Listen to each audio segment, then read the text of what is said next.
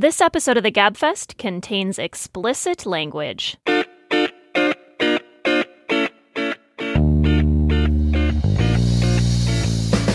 Hello and welcome to the Slate Political Gabfest for February 20th, 2020, the Two Stents edition. I am David Plotz of Atlas Obscura. I have zero stents at the moment. I'm sure I'll get to some.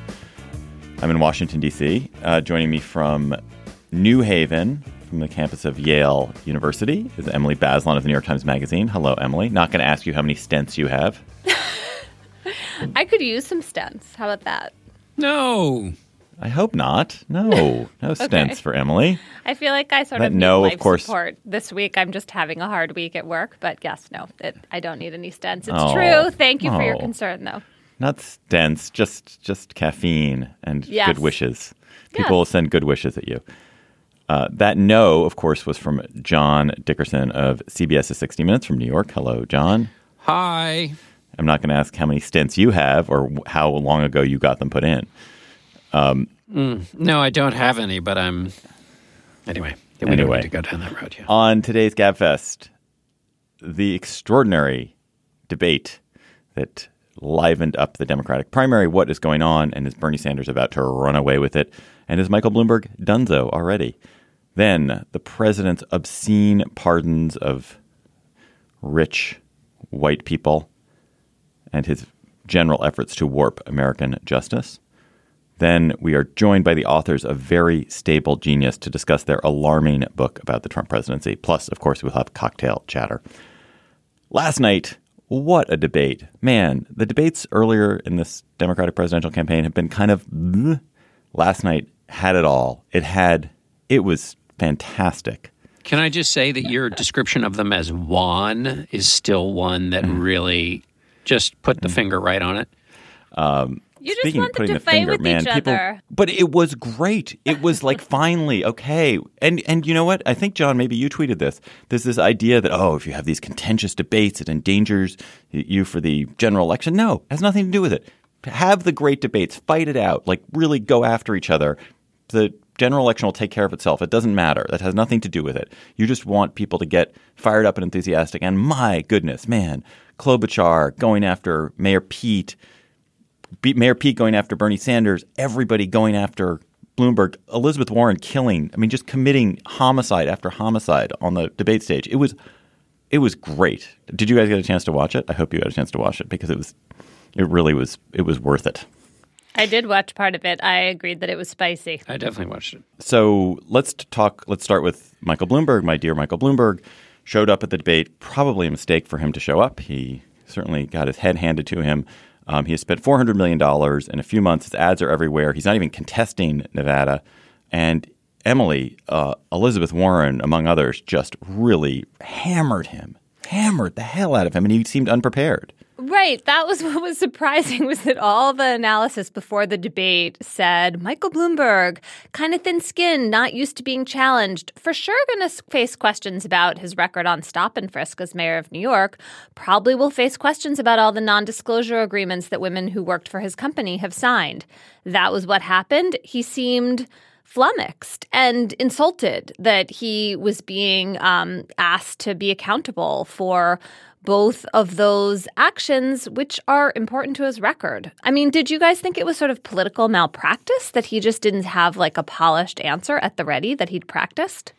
Well, I thought what was, David talked about the carnage, and there was plenty of it. It was a kind of, both in general, there was a Game of Thrones feeling to it, and then Elizabeth Warren, every time you thought, she just has brass knuckles, it turns out, no, she has a baseball bat with a bunch of nails sticking out of it. And, look at this. She's found a way to sharpen a spoon. She just was pulling out like one weapon after another. And it wasn't just Bloomberg whose Achilles tendon she was sawing through.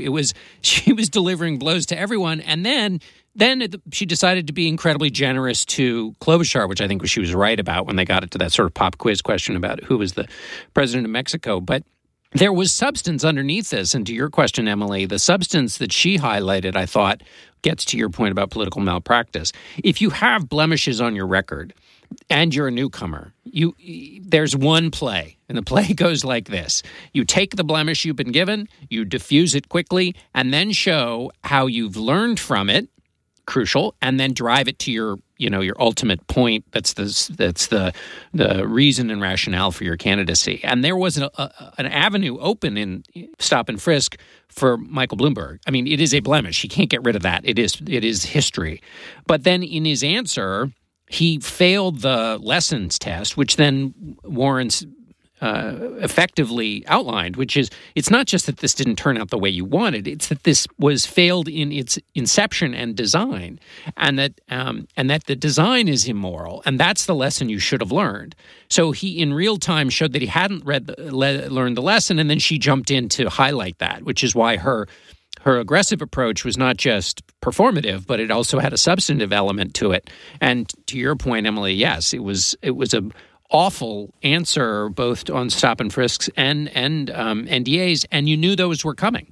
You could see them miles and miles and miles away. I do not understand, having watched this debate, how Elizabeth Warren is not the front runner. She is so good at the debate piece of it, which is one piece of it. She's a really good retail campaigner. She is obviously the smartest person running, and there are a bunch of smart people. She has great personnel choices. She has all the capacity to be an excellent executive. I don't understand it. It doesn't track to me at all, except maybe sexism. It really, she is so incredibly good at the things you think you need to be good at to be elected, and yet it isn't getting her anywhere. Well, has she does it shown matter that side of her in the debates though before? Yeah, I don't think she has. Maybe she hasn't shown it nearly as much. No, maybe so. I mean, I also thought she was excellent, David. I wonder what will happen to her poll numbers, because sometimes when you go after other candidates aggressively, right, John, don't you take them down, but also kind of take yourself down by making yourself seem like you're the slayer of the dragons, i.e. less likable? Why, Emily, you're talking about the old murder-suicide. Yes, when Gephardt went after Dean in 2004, John Kerry was the beneficiary. And so Gephardt killed Dean and killed himself. I think in this case, the primary target of Warren's ire was Bloomberg, and she can gain collective joy in the much of the Democratic Party at his at embarrassing Bloomberg. The question is whether a couple of things I think that are close to what you're saying, Emily, which is one, does she just give a sugar high to people? In other words, if you're not all ready for Warren, you love to see her take on Bloomberg, but that's a kind of a discrete thing. You don't take the next step, which is, hey, she could be president. And the she could be president argument, if you want to make it for Elizabeth Warren, is as dumb and stupid as debates can be, and as weird as campaigns can be. There is a pressure it puts on a candidate that says, you're behind, you better do something to make your own weather. You better do something to find a lane for yourself and create a moment that puts you at your best advantage in front of voters. And that's what she did. She seized the moment, which is a crucial thing to do in the presidency. Now, the question is whether people saw that, took it as a sugar high and moved on, or said, hey, let me give her another look. The fundraising numbers for her were good overnight. That, again, may just be people who already were predisposed to liking her. So it'll be fascinating to see how this all plays out. The final thing I would say is one of the things that, again, it may not matter with voters, but that she's quite skilled at is in the kind of silly top-line debates you have about words like socialism and capitalism, blah, blah, blah. She is very good at taking issues and saying, this is what we're really debating. And so making something more concrete, not just with a story about somebody she met in line, but specifically with why debates about socialism versus capitalism and managed capitalism have a real effect, and wealth tax have a real effect in a way that voters understand. And that'll be the crucial test for any general election candidate who wants to take a lot of buzzwords that people throw around in Twitter and in the press and turn those buzzwords into component parts that people really can latch onto when they're making decisions about their presidents. I want to, John, this is maybe going to end up being a question posed at you. I'll give you the question and then I'll have a speech. The question is going to be, does the debate matter for Bloomberg, actually, given the amount of money he seems to be willing to spend and given historically how little debates really seem to make a difference in terms of poll numbers?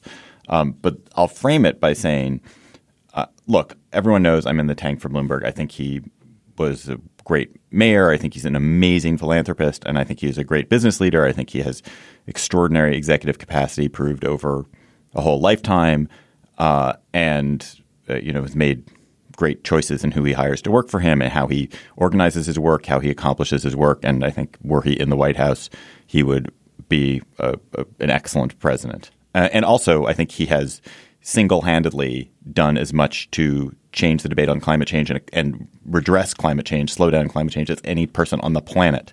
So if you care about that as an existential issue, I think he's your person. That said, he obviously had an incredibly bad debate, was ill-prepared, was unable to articulate why his policies were good, was unable to offer a kind of cogent defense of his clearly not great personal behavior when he was running his company, or ways that created an atmosphere that made women in particular who worked for him file complaints and him make settlements with them. And I'm not saying that should disqualify him at all, but his inability to answer it was pretty poor. We know that he's an executive. We know that he has the capacity to do the job. We know that he has the experience to do the job. We know he's successful and gets things done. And so should Democrats try to look past the debate, which is a totally artificial format, which doesn't really have anything to do with what you do as the executive of the country. You don't sit around having debates with 7 random people where you're trying to score TV points, and continue to look at him through a different lens. Wait, didn't you just say about Elizabeth Warren that her skill at debating showed that she should be way ahead and what a great president she would be? No, I said that was one piece of it. She's clearly very good at that piece of it, and it's delightful. And I said she's really smart. She's good at the retail politics piece of it. She's a great policy person, and she has a history of making great personnel choices too. So it's like all together. She has that. She has a lot of what Bloomberg has without the kind of executive record, but she also has the retail piece in a much stronger way. Okay, so here's what I came away with about Bloomberg. It's not that he doesn't have good debating skills. It's that he conveyed the impression that he has deeply not reckoned with these problems. Like, I thought that the reason he didn't have a good answer was that he just really hasn't, sat down, learned about how terrible stop and frisk was for young African-American and Latino men in New York City, considered the other ways that crime can be reduced that are less harmful, and really had a sort of come to Jesus moment, though I know that's not the right term to use for him. And I felt the same way listening to him to talk about, sexual harassment, non-disclosure agreements in his office. The reason that matters to me is that, yes, a competent executive is great, but I don't want someone who's bloodless, who doesn't learn deep moral lessons, who doesn't have that kind of other dimension of his thinking that you want in the president, which is someone who, has really good values and cares about people, not just about making trains run on time. And I was left feeling whoa, this guy really still has so much to prove on that front. Fair? Unfair?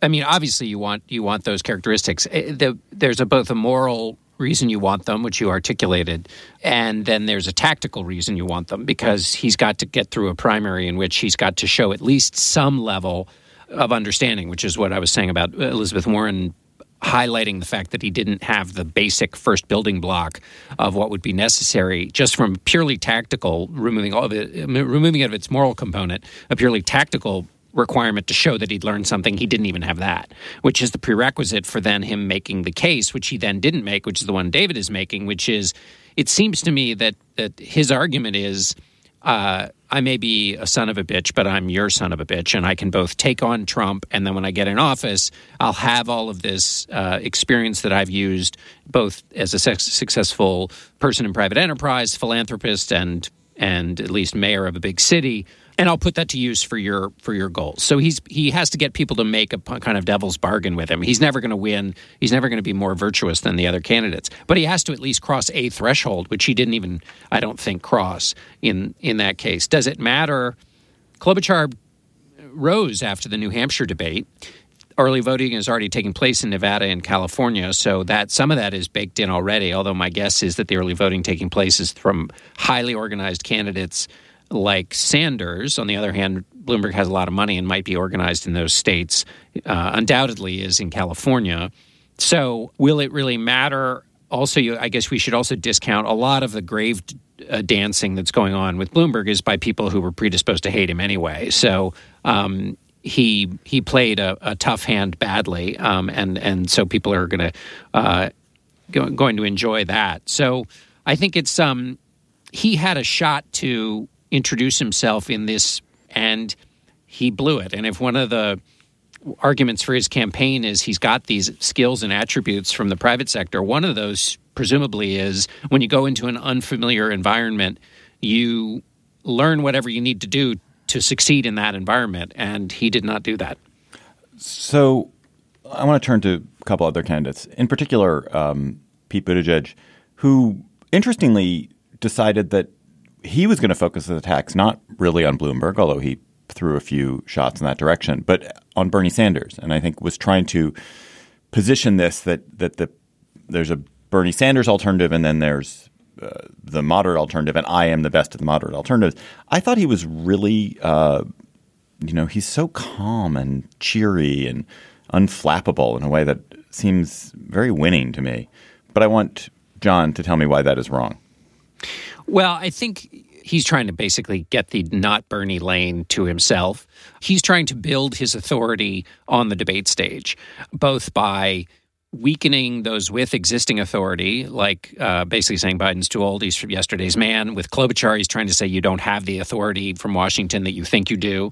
So diminish everybody else's authority. And then by performatively having an answer for everything, doing probably better than anybody else, although Warren is quite good at it too, taking an answer, quickly defining it in new terms that are most favorable to him, and then attacking those terms, which is basically what any successful debater does, and he's quite good at it.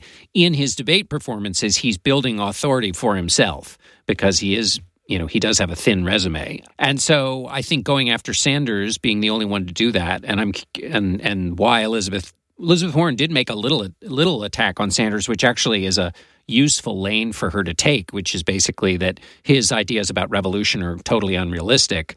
She didn't press the case very hard. He has to press the case, A, to be the leader of the anti-Bernie wing, and B, also just because he has to choose, I think, tough assignments for himself to keep elevating his stature, which is implicitly an answer to the question that he's too young and too inexperienced.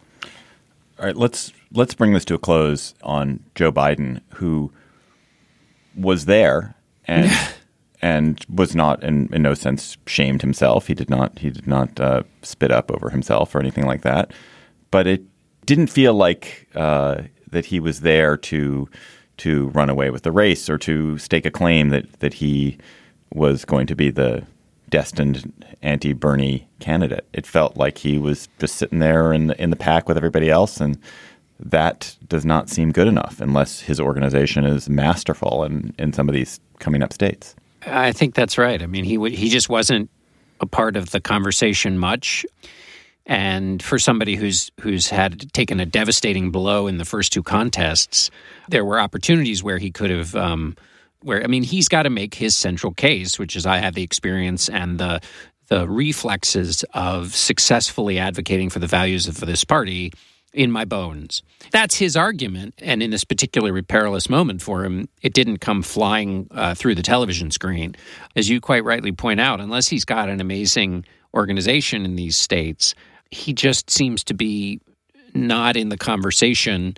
And if one of the things that was propelling you, one of the things that's at issue with his drop is that his sense of inevitability has been punctured. So if that goes away, what's the rationale for his candidacy? And the only way to rebuild inevitability is to look big, bad, and inevitable. And I don't think he did that on the debate stage. Big, bad, and inevitable is my WWE nickname. Bet you didn't know that. All right. Well, we will see on Saturday as the Nevada caucuses wrap up and we get closer to Super Tuesday. Slate Plus members, you get bonus segments on the GabFest and other Slate podcasts. And today on our bonus segment, we're going to design the perfect news source. You are overwhelmed with news, overwhelmed with information, overwhelmed with Instagram and Twitter and Facebook. And we're going to simplify it. We're going to tell you what the perfect news source should be, although it won't exist, so maybe that won't even help you. But it'll allow you to imagine a world with a perfect news source. Go to slate.com/GabFest Plus to become a member today. This episode of the GabFest is sponsored by Aura Frames. Are you ready to win Mother's Day? Cement your reputation as the best gift giver in your family?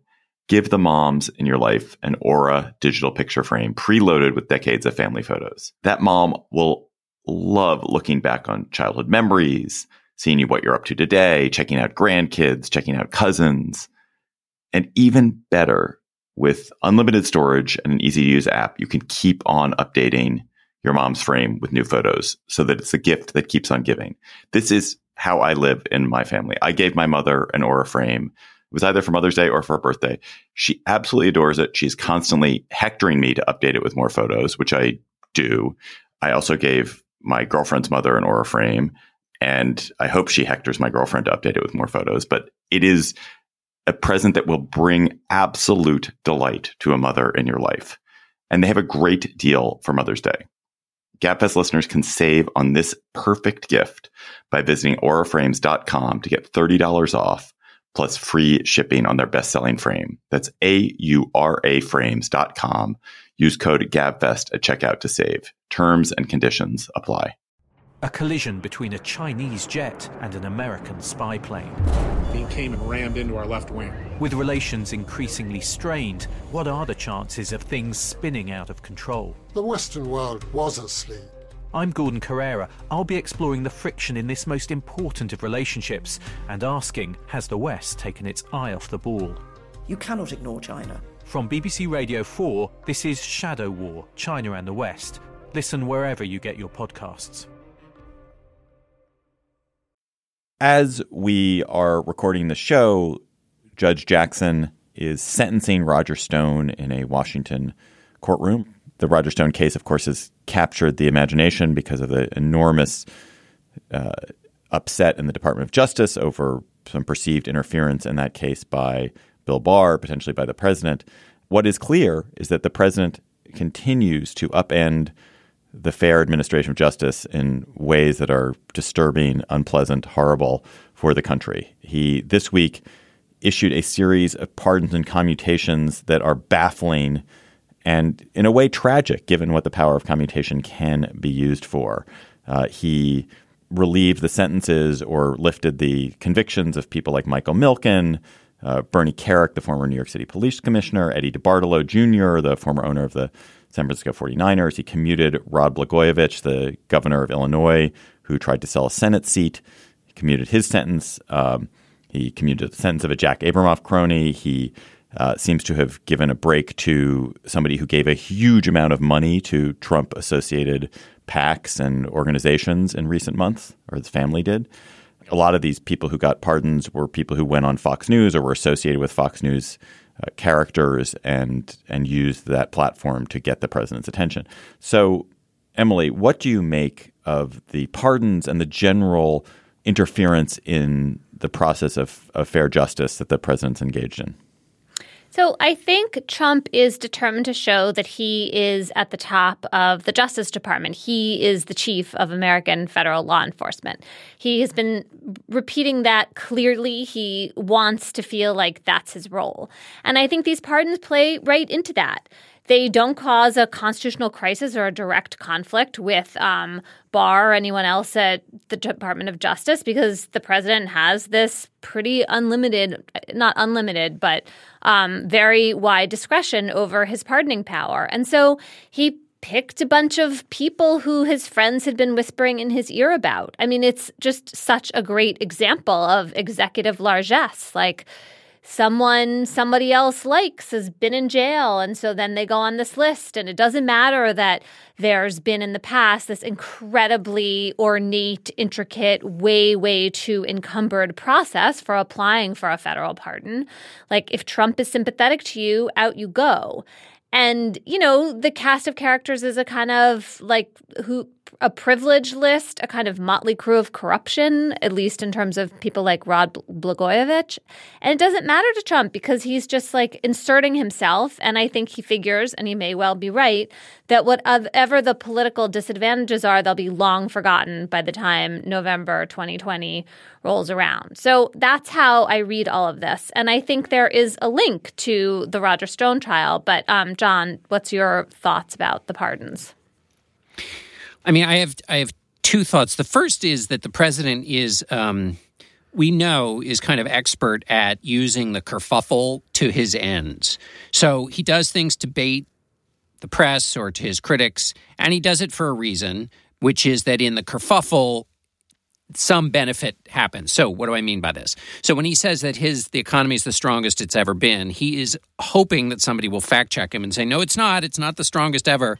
And what he's done is he's doubled the amount of time being spent talking about how good the economy is. He doesn't care that four people somewhere might think, oh, he wasn't keeping his facts straight about the economy. He's just happy to have the extra conversation, the kerfuffle over the fact check to lift up the fact that the economy is good. And that's true millions and millions and millions of different times that he blows through fact checks in order to have the conversation continue on the topic he wants to. So what is the benefit of the kerfuffle here?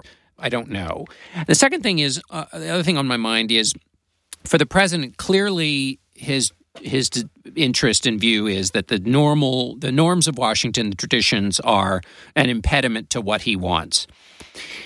So the question is, do you break those norms quietly, or slowly without people noticing? Or is it important to have a public back and forth the way he did with Attorney General Barr this week, in which he destroys the norm right before people's eyes in real time to show you how basically useless they are? So Barr drew a line in the sand and said, don't you talk about these judges or these cases. And the president leapt over the line repeatedly and instantaneously and just hopped back and forth over it a million different times. And nothing happened to him. And so is that the president's strategy, which is to not just defy traditions and norms, but actively do it in public to encourage the view, basically, that these things really are toothless, and which is even more powerful than simply ignoring them? And they're toothless, of course, going back to the theme of the decade, of the century, because the teeth that could bite into him, which are legislative teeth, will not bite because the Congress and the Senate in particular refuses to act in any way to constrain him and to enforce its rights and privileges and to tell him that he can't do these things, which are against norms and against practice and against the law even. And so if the president believes that he can do these things and there is no mechanism to stop him because the legislature won't act, then he will continue to do them. There was a very good piece, and I've now forgotten where, I think it was in the Post or the Times, pointing out that Trump is pardoning people. Of course, they're his cronies in many cases, and they're people who are Fox News cause celebs, but they're also people who are very much like him in certain ways. So he pardoned Dinesh D'Souza for some campaign finance crimes, the campaign finance crimes which are in themselves similar to Trump's own campaign finance chicanery. But D'Souza was a birther like Trump. He pardoned Joe Arpaio, the Arizona politician who, like Trump, has been an absolute Sheriff Joe Arpaio, scourge of immigrants. Blagojevich, who got this commutation, is a politician who used a shady telephone call to try to get political favors done in a way that Trump has been known to use a shady phone call to get political favors done. He's pardoned now 3 old white billionaires for various kinds of corruption. So he's I'm sure he's trying to make a larger point, but he's also clearly clearing his own name as he does this. He's wiping the slate clean because these are people who are people like himself. That's one point. The second point I want to make is, what an incredible, sad, lost opportunity. If I were the president, I would use this power. If I were the president and I were a president like Trump, who has appalling ratings with poor people, with African Americans, with Hispanic Americans, with people from generally disadvantaged people, man, I would use this power of commutation and pardon generously and vigorously in the way that he got so much cred for pardoning that woman who Kim Kardashian West had brought to his attention. He could just do some of those and bask in the attention and bask in the favor that would do. But instead, he pardons a bunch of like old white guys who are corrupt like him. What a waste. I'm not sure that's not the second beat here. You think he'll do that? So I think he already did this because the Alice Johnson pardon, she's the African-American woman who was serving a life sentence who Kim Kardashian asked Trump to pardon. She was a subject of his Super Bowl ad. And, like different African-American politicians and figures were like, wait a second, you're trying to, con people into thinking that like you really care about this community. So I feel like he's operating on all cylinders already. In the Roger Stone instance, I don't think there's a political benefit I can see for Trump's going on and on about Stone. But one does wonder why he is just so adamant about Stone not going to jail. Is it because he knows that Stone, if he ever did talk, could really cause a lot of trouble? And is it because he is hoping not to have to use his pardon power, but also lining up the base to get behind that next step? Good questions. Dun, dun, dun, dun. We will find out. Or not. I mean, I'm struck by how this pardon power, again, just shows how Trump can be doing different kinds of things in different times, and the inconsistencies don't seem to really stick to him, and we're all just sort of left like following the news and insisting on these norms that mostly work, but might have had some problems with them. I mean, David, I think you're absolutely right. Like, the president could use his or her pardon power to such a greater degree than they actually do. And so that makes you think like, okay, well, opening the door to pardons has some benefit to it, even if it seems to be in the most sort of cynical, undeserved way. And maybe John's right. Like, there'll be a group of pardons to come. There's just this sense constantly of like this drama we're watching unfold that doesn't totally make sense, but has these new like entertaining figures kind of walking onto the stage for a minute. Can I just jump on very quickly and say what's at heart here, right? Emily, correct me if I'm wrong. What we're talking about here with respect to pardons is the President of the United States using his office for ways that are personally aggrandizing, either directly or indirectly. But it's essentially misusing the office, which is the thing that he was supposed to be chastened about after impeachment. It's not likely that a lot of people are putting as the first reason he's doing this the fact that he thinks that there are inequities and imbalances in the criminal justice system.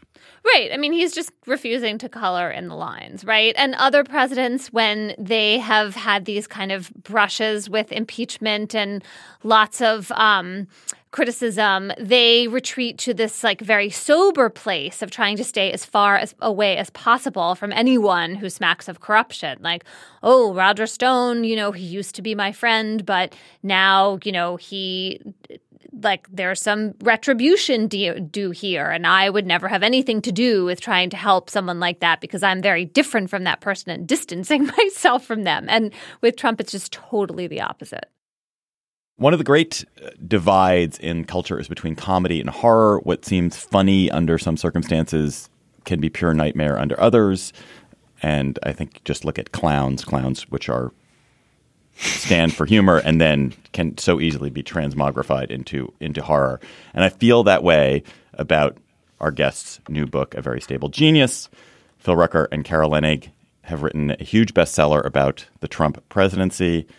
A book that I think if you'd heard about it in 2016 and some of the details in it, you would have thought, never, that could not happen, no way. And now it just feels like it's true and horrible.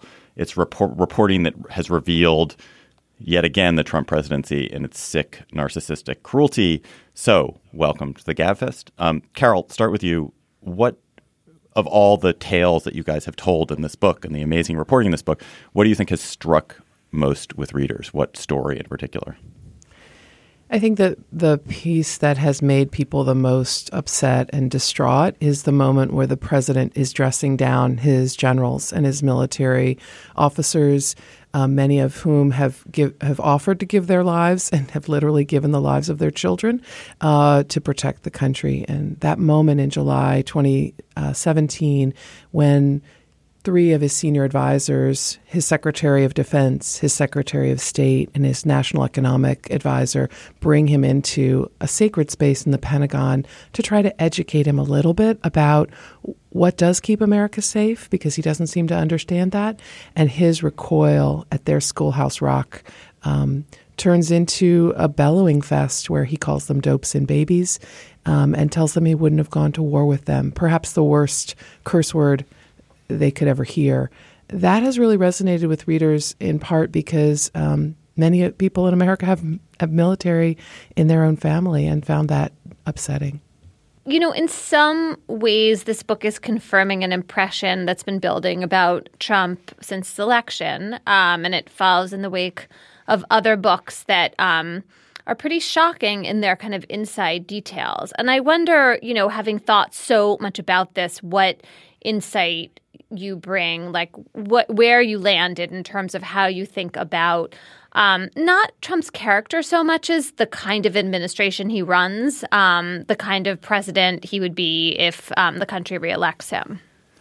Yeah, so there have been, you're right, there have been so many books about the Trump presidency so far, and I feel like Carol and I were lucky because we had almost 3 full years of the presidency to consider when writing this narrative. And because of that time and the depth of the reporting, we could find patterns that weren't immediately clear in the early months of the presidency. For example, we find that the North Star for Trump is the perpetuation of his own power and self-image and survival from day to day, crisis to crisis. And we saw after the end of the Russia investigation, the Mueller investigation, the president got off without any sort of legal consequences for his actions, his, documented attempts of obstructing justice, and then became more emboldened and more empowered and more unrestrained, if it were. We saw him get rid of the adults in the room, the Rex Tillersons, the Jim Mattises, the H.R. McMasters, the John Kellys, and replace them with the team of enablers. A Secretary of State, Mike Pompeo, who allowed for Rudy Giuliani to do this shadow diplomacy with Ukraine. A Chief of Staff, Mick Mulvaney, acting Chief of Staff, by the way, who enabled the delay of the military aid for Ukraine, and the president got into more and more trouble there. And so these patterns emerged over the 3 years, and with the benefit of time, we can see more of it. Carol and Phil, when you presented, going back to the story about being at the Pentagon, so there are two possible responses from defenders of the president's. One is, that's his tough style. He's a disruptor, and then there's a second, slightly more precise argument, which is, when presidents come in, there is a kind of accepted wisdom. And, we've been fighting for 18 years in Afghanistan. And the Washington Post printed the amazing Afghanistan papers, which show basically administration after administration has lied and deceived the public. And so a new president coming in against that kind of calcified thinking perhaps has to be engage in a bellow fest. If people mount those counter arguments against that scene, how do you then say, what would the response be to explain the difference between being, what would the response be? This scene does have the president challenging very openly in a very bellicose way the Afghanistan war, calling it a loser war. And I completely, after experiencing the Afghan papers, I see exactly why folks would view the president as rightly challenging the wisdom of that many years in what he calls a piece of sand. However, that scene is not just a moment in which he's accusing his generals of being losers for pursuing that war. He's also challenging their decision to have troops and bases in places that protect us. He's challenging fundamental assumptions that actually have been really beneficial for the country for decades. The NATO alliance, for example. This is a moment in which the president is taking the snow globe of the way we've been running the country's national security apparatus and shakes it in the air and throws it up and throws it on the ground. He isn't just challenging the Afghanistan war, and it is an ad hominem attack as well, right? He's calling them dopes and babies. He's threatening to fire General Nicholson for being a loser. Until Dunford and Mattis, much more senior folks, the chairman of the Joint Chiefs of Staff and the Secretary of Defense, remind him that Nicholson is simply doing exactly what was in the national security plan that the president had authorized when he came into office. He is following the orders that he's been given. So it's disruption for disruption's sake as opposed to disruption in the cause of a virtuous end. You know, it's one thing to call people names in a room. It's another to come up with your plan. And the many things that the president attacks that have been proven to safeguard us was just as worrisome as the ad hominem element of the way he went at them.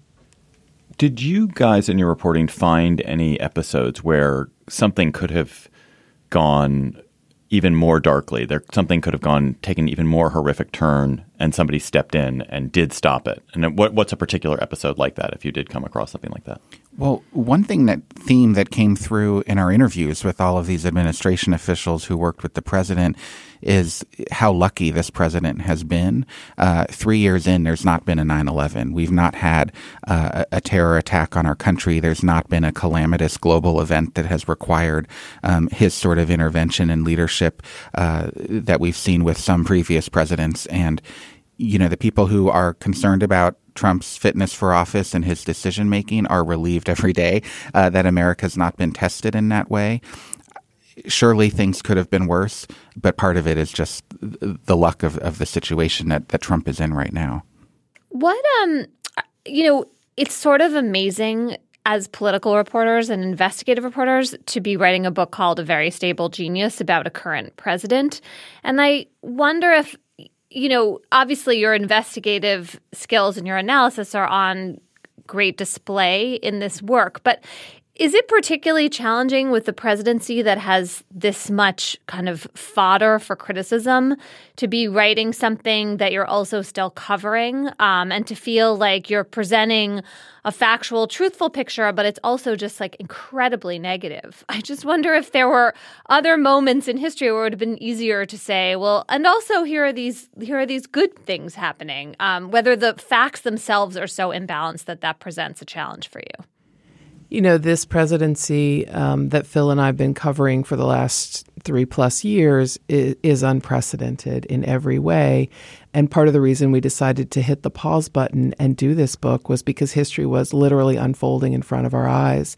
And as to your smart point, Emily, about how negative some of the events may feel to many of our readers, we apply the same standards we applied as reporters, which was rigorous vetting of the information, trying to capture what really happened in the room, checking and rechecking those events. But another sort of central guiding principle for this book and the anecdotes we used was, how do they reveal the portrait of Donald J. Trump? A question we kept asking ourselves was, what motivates him? Okay, we write about a lot of chaos. We write about how many times has the Washington Post published a story that says chaos yesterday.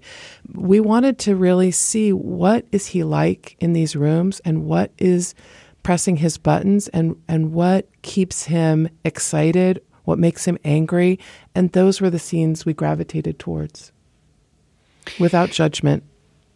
In this world of chaos, what keeps people around? I mean, there are obviously lots and lots and lots of people who've been kicked to the curb or who've fled. But why does Mick Mulvaney stay? Why does Hope Hicks come back? Hope Hicks is back. She is. How'd you miss that? I don't know. It's all too depressing. I mean, to your good question, John, I think a couple things have motivated these people to stay in the orbit despite in some cases, the abuse they receive from their boss. One is power. They want to be a decision maker. They want to be close to the action. They want to be a part of the action. They see long-term career benefits from serving in the government at a high level. They can go on and give speeches or be lobbyists or get bigger corporate jobs or what have you. And so they're sort of making an investment in their careers by serving a president who they see a lot of fault with. But the other thing to keep in mind is the people in Trump's close orbit view him as an incredibly kind of magnetic force. Like, it's exciting to be around him. Hope Hicks spent hours of every day at his side when she was working in the White House. And then she left the White House and went to L.A. To work for the new Fox company under Lachlan Murdoch. And, you know, by all accounts, that's a more boring job. It's a corporate job. She's dealing with investors and earnings and all sorts of corporate issues. You're not with the president of the United States every day putting out brush fires every hour. And so there's an appeal to people who want to be a part of that action to just being there despite all the flaws that Trump may have. I remember once I was hanging out with a very rich and successful person who had a more public career too, and he was just sitting there bemoaning how boring money is. It's like, money is boring and power is interesting. So maybe that's part of it. And Trump is not boring. Right. I mean, give him that. He makes it exciting.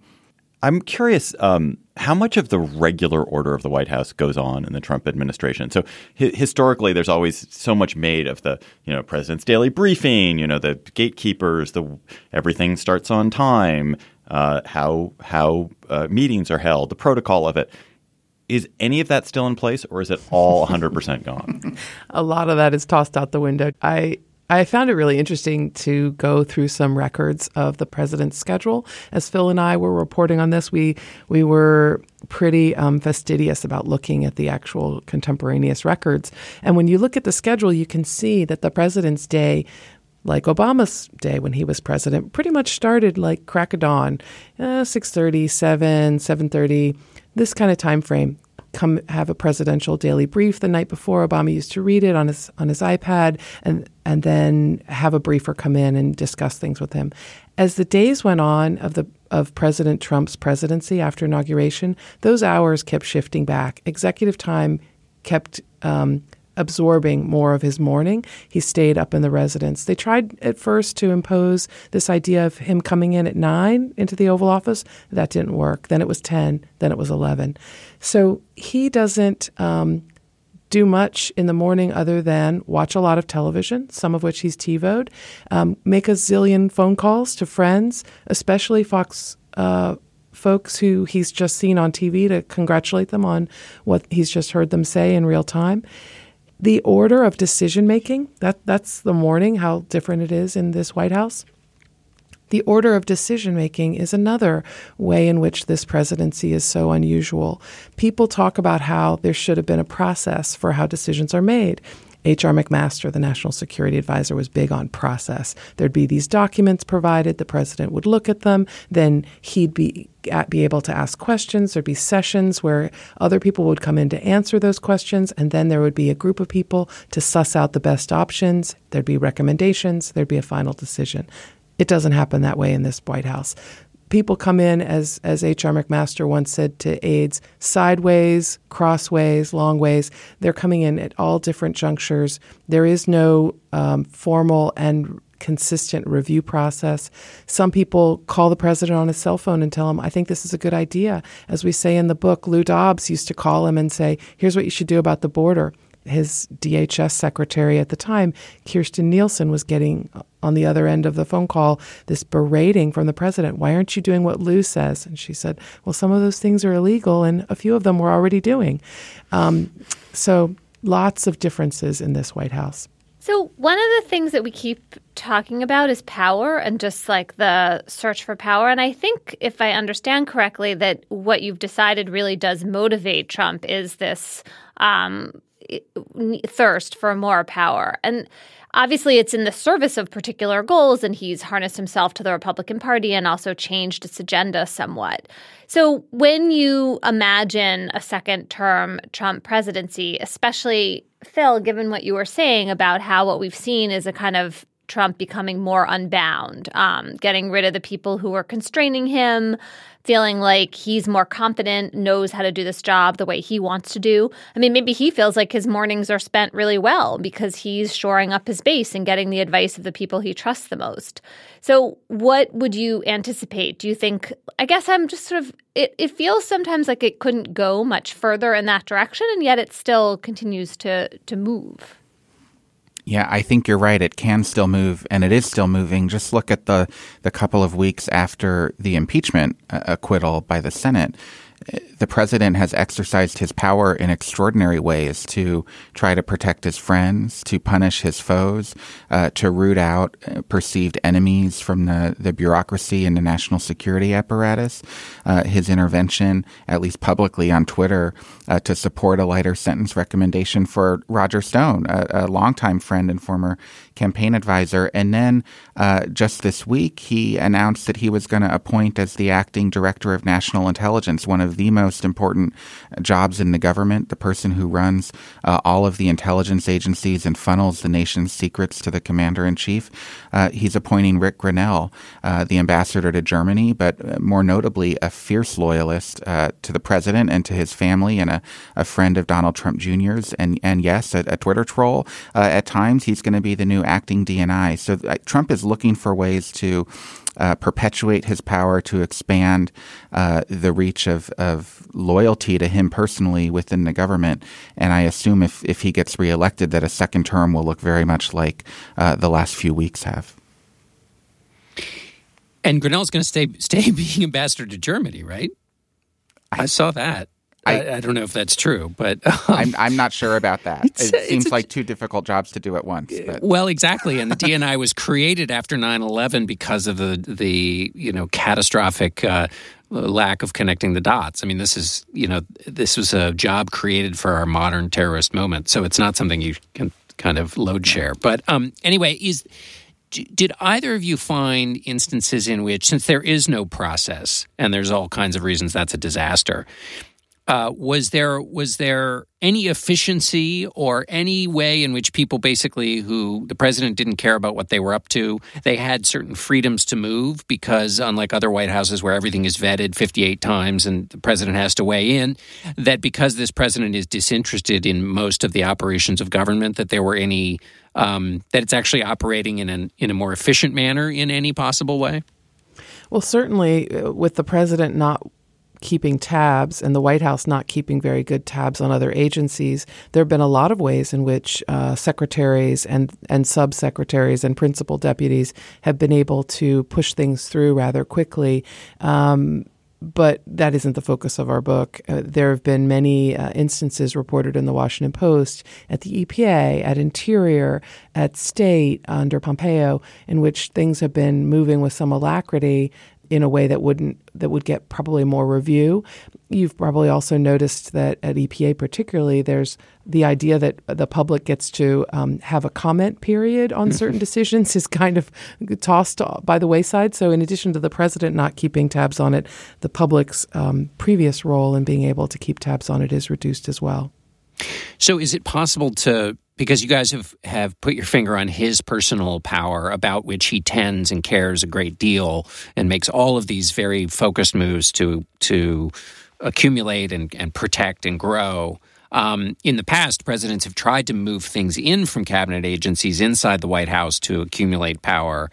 In his presidency, it looks like he hasn't chosen to do any of that because he doesn't see it as particularly helpful to his main project, which is the accumulation of his personal and specially designed view of power. Is that a way to think about it? I think you see right in front of your face every day what Donald Trump considers important in the hinterlands of his agencies. The wall, making sure people understand that he is going to build it one way or another. And so the Department of Homeland Security, as you rightly point out, John, which was a part of the apparatus created after 9/11 to protect us from a future terrorist attack, the folks that are engaged in protecting us from terror plots are almost not on his radar at all. The DHS has become the wall agency. It's the only thing he's really focused on in that department, so much so that the department is now willing to consider, although they're not excited about it, giving up the Secret Service, which used to be part of their agency, but feels like a redheaded stepchild there and wants to move out and back to Treasury. A Very Stable Genius from Phil Rucker and Carol Leonnig. It's a bestseller. It's amazing, and it's filled with details that will make your jaw drop and your hair fall out, your redheaded stepchild's hair fall out, possibly. Thank you guys for coming in. Thank David. you so much. Okay, let's go to cocktail chatter. When you are finished reading your copy of A Very Stable Genius and you're like, man, I need a drink. I want to talk about something else. John Dickerson, what are you going to be chattering about? My chatter is about a comment, a burst of candor from Mick Mulvaney, the acting chief of staff of the White House, in which he said, "My party is very interested in deficits when there is a Democrat in the White House. The worst thing in the whole world is deficits when Barack Obama was the president. Then Donald Trump became president, and we're a lot less interested." So this is Mick Mulvaney saying something out loud that's demonstrably true and extraordinarily true. Deficits have mushroomed under Donald Trump, but you wouldn't expect the chief of staff of the White House, of the current sitting president, to say it out loud. And it was particularly striking to me because I'm rereading The Long Game, which is Mitch McConnell's book about the Senate and his career. And in it, the central focus of the Obama years is how profligate and the Obama administration is, how awful it is that the deficit is going up, and how that tells you something deeply flawed about the president. So seeing this statement and then reading that at the same time, and the fact that he pays no heed to whatever, a thing that used to be one of the driving and has been for the last 40, 50 years of the Republican Party was, I thought, nicely encapsulated in Mulvaney's quote there. It's really And, John, I would point out that Mick Mulvaney is not merely the acting chief of staff. He's also the director of the Office of Management and Budget. His job is budgets and budget deficits. Yes, although in the exciting way that the Trump administration works, he is both the acting of OMB, but then he is the director of OMB, but then there is also an acting director, Russ Vought, I think his name is, of OMB. So he's acting, Mulvaney's acting as chief of staff, but an actual director of a thing that he doesn't run, which is run by an acting director. On paper, though, it would appear that he might have some authority to do something about attending to budget deficits if he so chose. Right. Emily, what is your chatter? I was working on a piece last week about labor law, which I took a crash course in. That was what it felt like. And I read a book along the way called A Collective Bargain by a labor organizer named Jane McAlevey. And she's really arguing that, first of all, it just is a book with some really interesting history and great examples of her own organizing. She just sounds like she's just like very committed and determined and gets the job done. And she's basically saying, look, the conditions for labor right now in America are terrible. The reason that, union membership is declining is partly because of these structural flaws in the way our labor law is set up. But her response is to basically say, get over it. And let's look at the places where unions are still able to win. She's particularly interested in teachers' strikes and in the healthcare sector. And it's just a really bracing account that, after reading a lot about how terrible things are for unions, it was interesting and a relief to read about someone who feels like you can still succeed and who was providing a kind of map for doing that. So Jane McAlevey, A Collective Bargain. My chatter is just a photo that I saw on Twitter. It was tweeted by Marina Amaral, who I think I've chattered about before. She is a brilliant artist. She's a Brazilian who colors photos. So she looks at old photos, usually portraits of people taken in early 20th century or 19th century, and colors them, these black and white photos, so that they are fully rich, realized color photos. And she brings human beings to life in this just absolutely astonishing way with her work. That has nothing to do with her tweet. She tweeted a photo from the opening of King Tut's tomb in 1923. So this week in 1923, Howard Carter, the archaeologist, the Egyptologist, opened King Tut's tomb. And it's simply a photo of the seal on the tomb, which is wrapped in a hemp rope with a very elaborate and quite beautiful knot. And the knot is sealed at the end. And you can see that it's unbroken. And the tweet is just that here's this thing that has been untouched for 3,245 years. And so the photo is really, it's not a great photo or anything. It's just the act of imagination to think about something which has literally been preserved in this perfect state for most of recorded human history. And then, of course, that opened and disturbed by Howard Carter bringing a mummy's curse upon all of us. But it's a great photo. Listeners, you too have sent us excellent chatters this week, as in all weeks, and you have tweeted them to us at @SlateGabFest or sent them in other ways, but mostly tweeted them to us at @SlateGabFest. And this week's chatter comes from Andrea, who imagination was captured by a story in the Independent, I think the Irish Independent, about a ship that ran aground.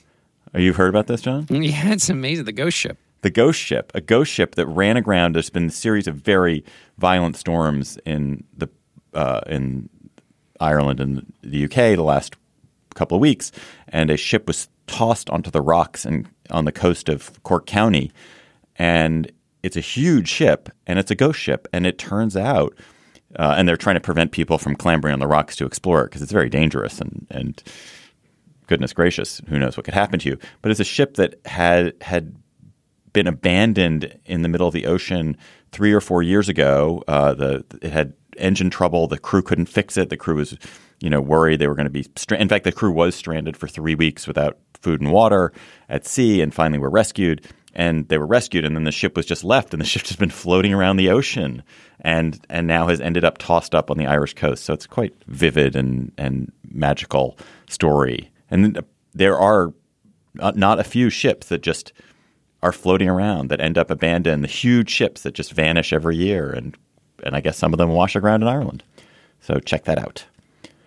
If you enjoy the GabFest, please subscribe to the GabFest on this app that you're listening to us on or wherever you listen to us. I'm sure there's a way to subscribe. Please subscribe to us. It helps us, and you will get new episodes the second they are published. That is our show for today. The GabFest is produced by Jocelyn Frank. Our researcher is Bridget Dunlap. Ryan McAvoy helped out Emily in New Haven. Melissa Kaplan helped out me in D.C. Who is with you, John? Dustin Gervais. Dustin Gervais is with John in New York. You should follow us on Twitter at @SlateGabFest. Tweet chatter to us there. Gabriel Roth is the editorial director of Slate Podcasts. June Thomas is the managing producer of Slate Podcasts. And Emily Bazelon and John Dickerson and I are the hosts of the Slate GabFest. And we will be back with you next week. Thanks for listening.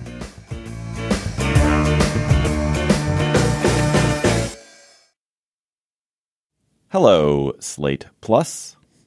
What's up? How are you? Good to see you. Nice to see you again. We are going to talk about a John Dickerson proposed idea. John, frame it up for us. My idea was if you could design your perfect news, either outlet or diet, how would you do it? I guess I've thought of it from the production end. So you've been given all the money in the world. Maybe not that. Anyway, you've been given money to design your news organ.